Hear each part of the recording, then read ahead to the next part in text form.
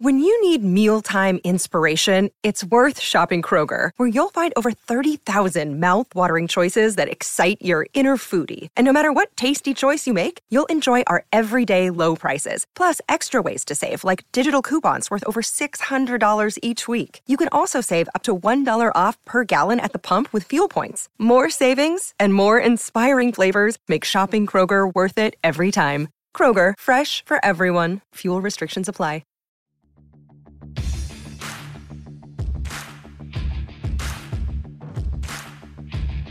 Hey, I'm Ryan Mallory, and this is my Swing Trading the Stock Market podcast.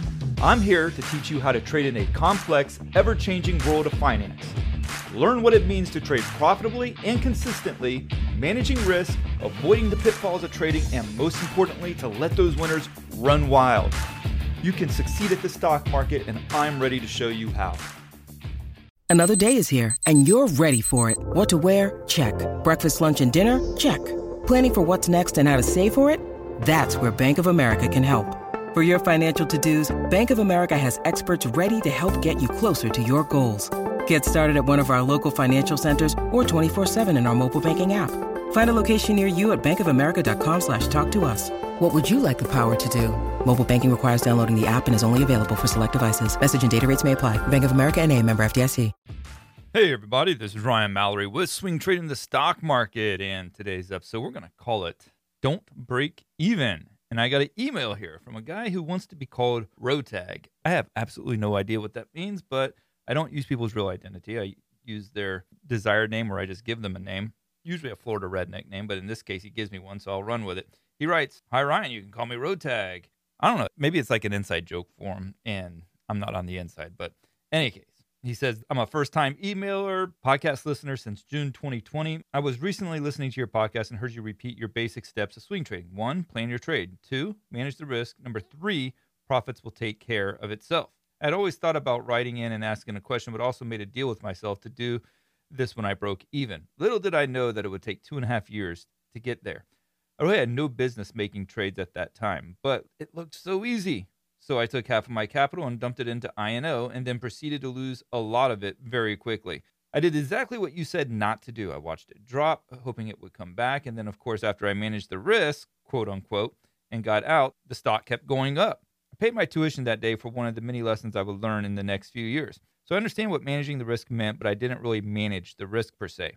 It took me a while to really grasp that concept. So along the way, I won a few times really big, but I also lost small, but not small enough, several times. It was a grind. There was a lack of discipline. Definitely a lot of FOMO. That's fear of missing out for those who don't know what that means. It really took me 2 years to find myself as a trader. And so now I am writing you as a reward to myself because I finally broke even this past week. I blew up my account and it took a long time to recover without any additional capital. I did not want to have a recurrence of that fateful trade. And I wanted to prove to myself that I could be good, disciplined, and a profitable trader, and I feel that I have become that finally. I went in with the get-rich-quick mode. In this case, I was unlucky and undisciplined, and I wanted to share the story with you and your listeners. I'm sure there are plenty out there that have done exactly what I did. There is. So I really have no question for you. I'm just happy to be out of the red. Sincerely, Rotag." I love these stories. I mean, he doesn't even have a question, but I feel like this is something worth giving an episode to, and that's exactly what I'm doing here. So his big investment mistake was trading a stock called INO. That is Inovio Pharmaceuticals. I've never traded it before. It's a biotech. Biotechs are very volatile, and low dollar biotech stocks are even more troublesome to trade. So this stock, and I'm going to guess that this is probably the time frame that he was trading. It was somewhere in the first 6 months of 2020. No way to know that, but it went from being around like $3 in the beginning of 2020, and it shot all the way up to $34. So crazy move. But what do you think it did after that? It came all the way back down, and now it's trading today at $1.28. So he talked about how he had some trouble with FOMO. Again, fear of missing out. Now, I don't know the exact parameters of his trade, but let's say he got in around $15, shoots up to $34. He thinks he's doing really well for himself, and then it proceeds to go all the way back down to sub 9. So he's lost like 40% of his trade. That's a big loss. And if he's dumping, like what he said, half of his capital into the stock, that's like over a 20% loss to your account. But it could be even worse. Maybe he even bought it closer to 20. Who knows? But then he was able to get back out on the bounce up at break even. And then after getting out at break even at $15, it proceeds to go up to like $18 or $19. So he could have had, another 20% there that could have been had. But why was he not able to get that next 20% that was made? Because one, he was emotionally drained because he had just rode a stock from 15 all the way up to 34, watches it come back down to $9. He's down 40% when at one point he was up over 100%. And then he gets back to break even. He just wants to get out. He's like, oh man, I got out finally. And sometimes people don't do that, and then they stay in it, and it comes right back down, and then they lose even more money. He actually did the smart thing getting out when he did, because now it's trading at $1.28. Could you imagine how much money he would have lost had he just tried to stay in there, hoping to repeat that magic? And that's a thing that a lot of people want. And I think the Wall Street Bets crowd was notorious for it, and still are. Like, you saw GameStop go up to over $400 a share at one point, and everybody's trying to repeat that magic. Sometimes the stocks don't repeat their magic, especially when it's a one-off kind of event where the stock just goes completely parabolic, loses all sense of reasoning or rationale, and then comes back down to earth. That's a pump and dump. And then people want to get back in, or they hold through it, and there's like, I'll just get out when it makes that next big run again. And it never happens. And then let's say if it does happen, they don't want to get out because they think it's going to go even higher. Then they think it's going to go, instead of $400 this time, it'll go to $800. And so they don't actually sell when they had the opportunity to be forgiven of their sins when it comes to trading and get out. And so INO, classic example. I mean, he kind of, beats himself up for getting out at break even and then watching it go up even higher. But at that point, when you write a stock down 40 or 50%, there's a lot of emotions in it. And the very fact that you got in to a trade, didn't manage the risk, and was able to still get out after being down at some point, 40 or 50%, that's a huge blessing right there. You just count your lucky stars. But that need to break even is always a result of a lack of discipline. I have a friend that was shorting the market just recently, and he's just been shorting the market to no end. I mean, he's just adding another 10%, going into margin and all that with a leveraged NASDAQ ETF, inverse ETF, and losing a crap ton of money in the process. I think he was down over 6 digits at one point. And so it's frustrating, but what does he desire at this point? To just get to break even. Not even thinking really about the profits, but about the desire to want to break even. And so when we get ourselves into these problems, into these bad situations, we're not really looking at the charts. We're not studying the charts per se as much as we are thinking we'll study the chart hoping that there's something there to tell us that we'll eventually be right and get out of this horrible bind. But ultimately, we just want to get back our money. And so why do we do that? Because it's a lack of discipline.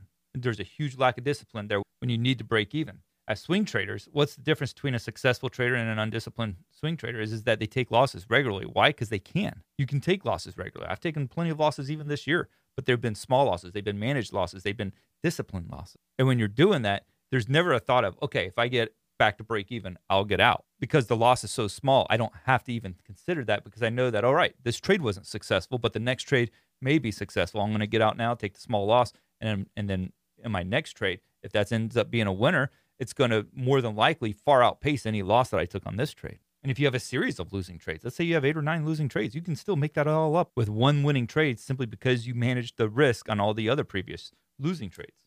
Another thought to think about is NFL football. I've seen a lot of times, and it's not even just football, it's baseball, it's basketball, it's pretty much every sport.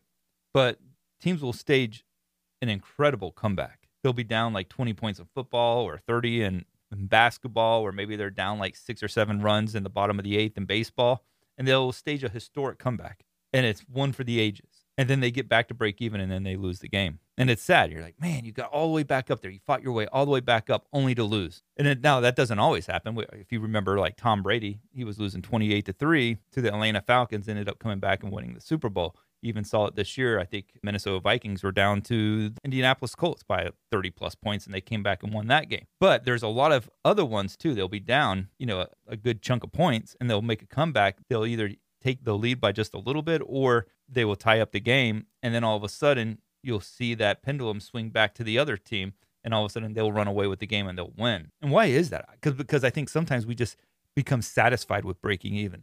So you make your money back, you get back to break even, and I think almost psychologically there can be this mindset in our head that tells us, all right, everything's fine again, and then you start going back to trading and you start losing all that money again. Maybe it's not with one trade this time, maybe it's just over the course of time you lose it, but whether the person admits it or not, they were fine with just breaking even. And that's why I called this podcast, Don't Break Even. First of all, don't put yourself in a position to where you have to break even. You put yourself in a position where you have to break even. That's all you're going to be obsessed about. It's not going to be about making profits in the market. It's not going to be about managing the risk. It's just about breaking even. And you get into this like ride or die mindset to where it's either I lose everything or I get back to break even. And when you have that mindset, you're going to be satisfied with just breaking even. And then on the next trade, you're going to probably find yourself getting into a struggle again with the stock market. But you want to know what's not a struggle? SwingTradingTheStockMarket.com. This is where you can get all of my stock market research. We're talking about weekly master watch list updates, daily watch lists. You're also getting updates on big tech. You're getting updates, and these are videos too, which makes it even better. Updates on overall market conditions, and you're going to get these videos multiple times each day. So it's really a really good benefit in the process. You're supporting this podcast, which I highly encourage everyone to do. And to Rotag's benefit, he mentioned how he got into trading because it looks so easy. And it does. I got emails from people all the time, family, people that I know, don't really know, but they're always wanting to get into the stock market, especially after something really big happens. They start seeing the Wall Street Bet stuff happen. It's like, man, this looks easy. I can make money just like everybody else. They want to get in. They see the dot-com bubble. Everybody became a day trader in the dot-com bubble. 2020, during the COVID shutdown, everyone was day trading. People were quitting their jobs, not going back to work because they thought that they were great traders. Now they're back at work if their job's still available to them. But that's what they do. They think that it's easy. They think it's a way out. Trading is not a way out. Trading is a grind.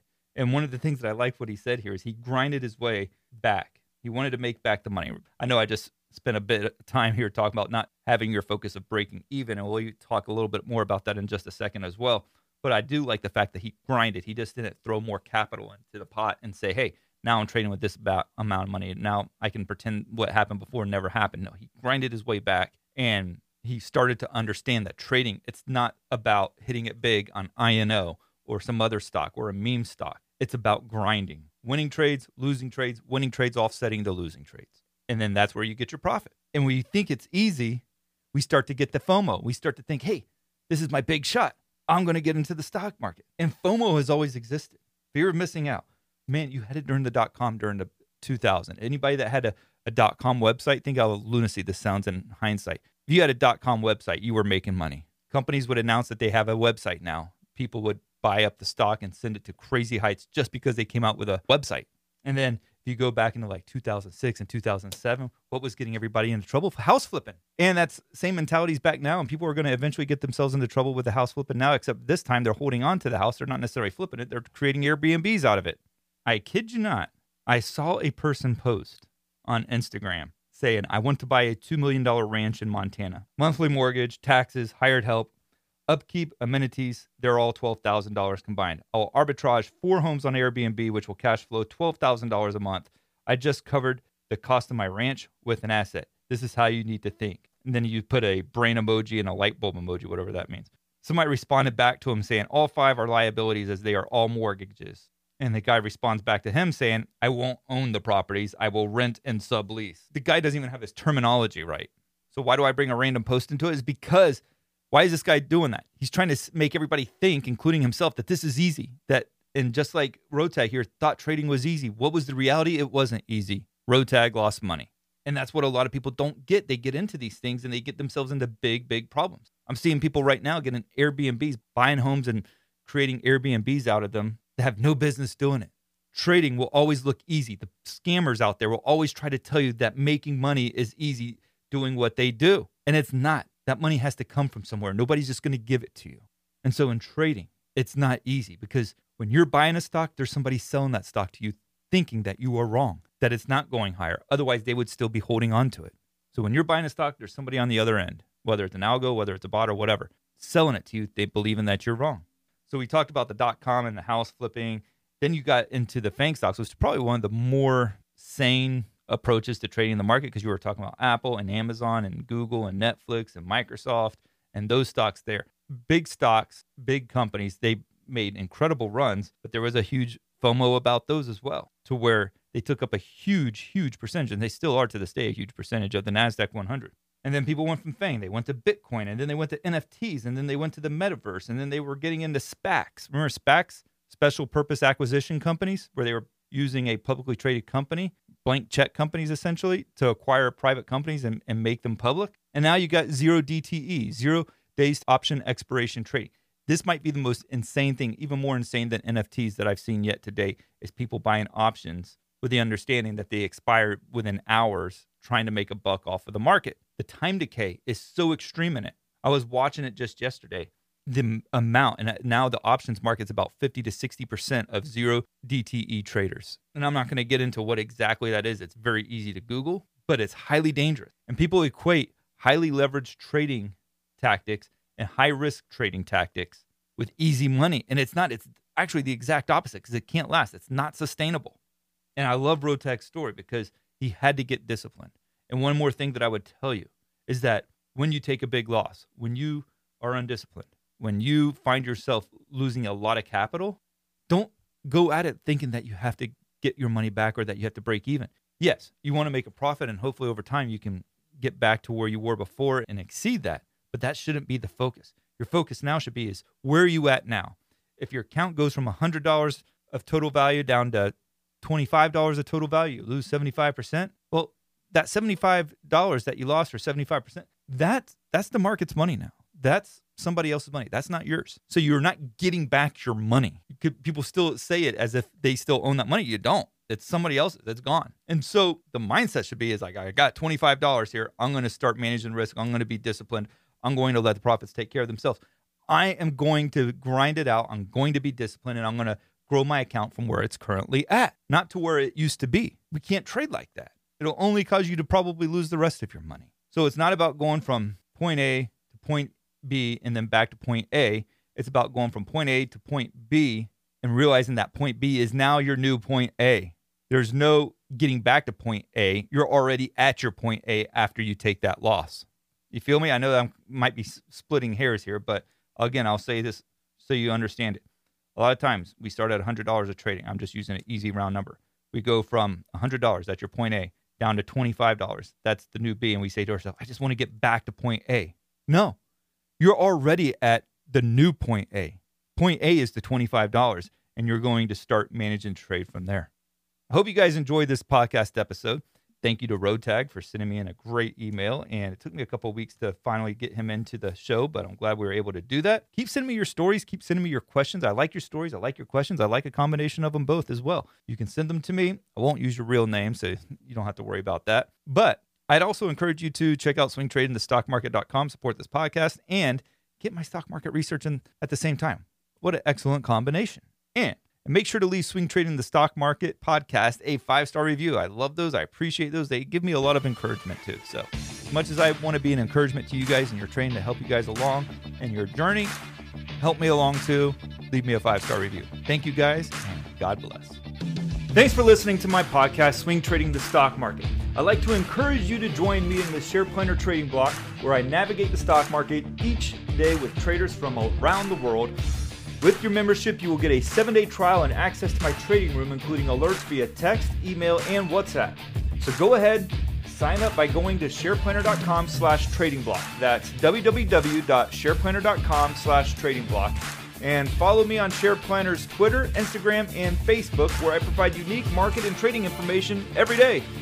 If you have any questions, please feel free to email me at brian@shareplanner.com. All the best to you, and I look forward to trading with you soon.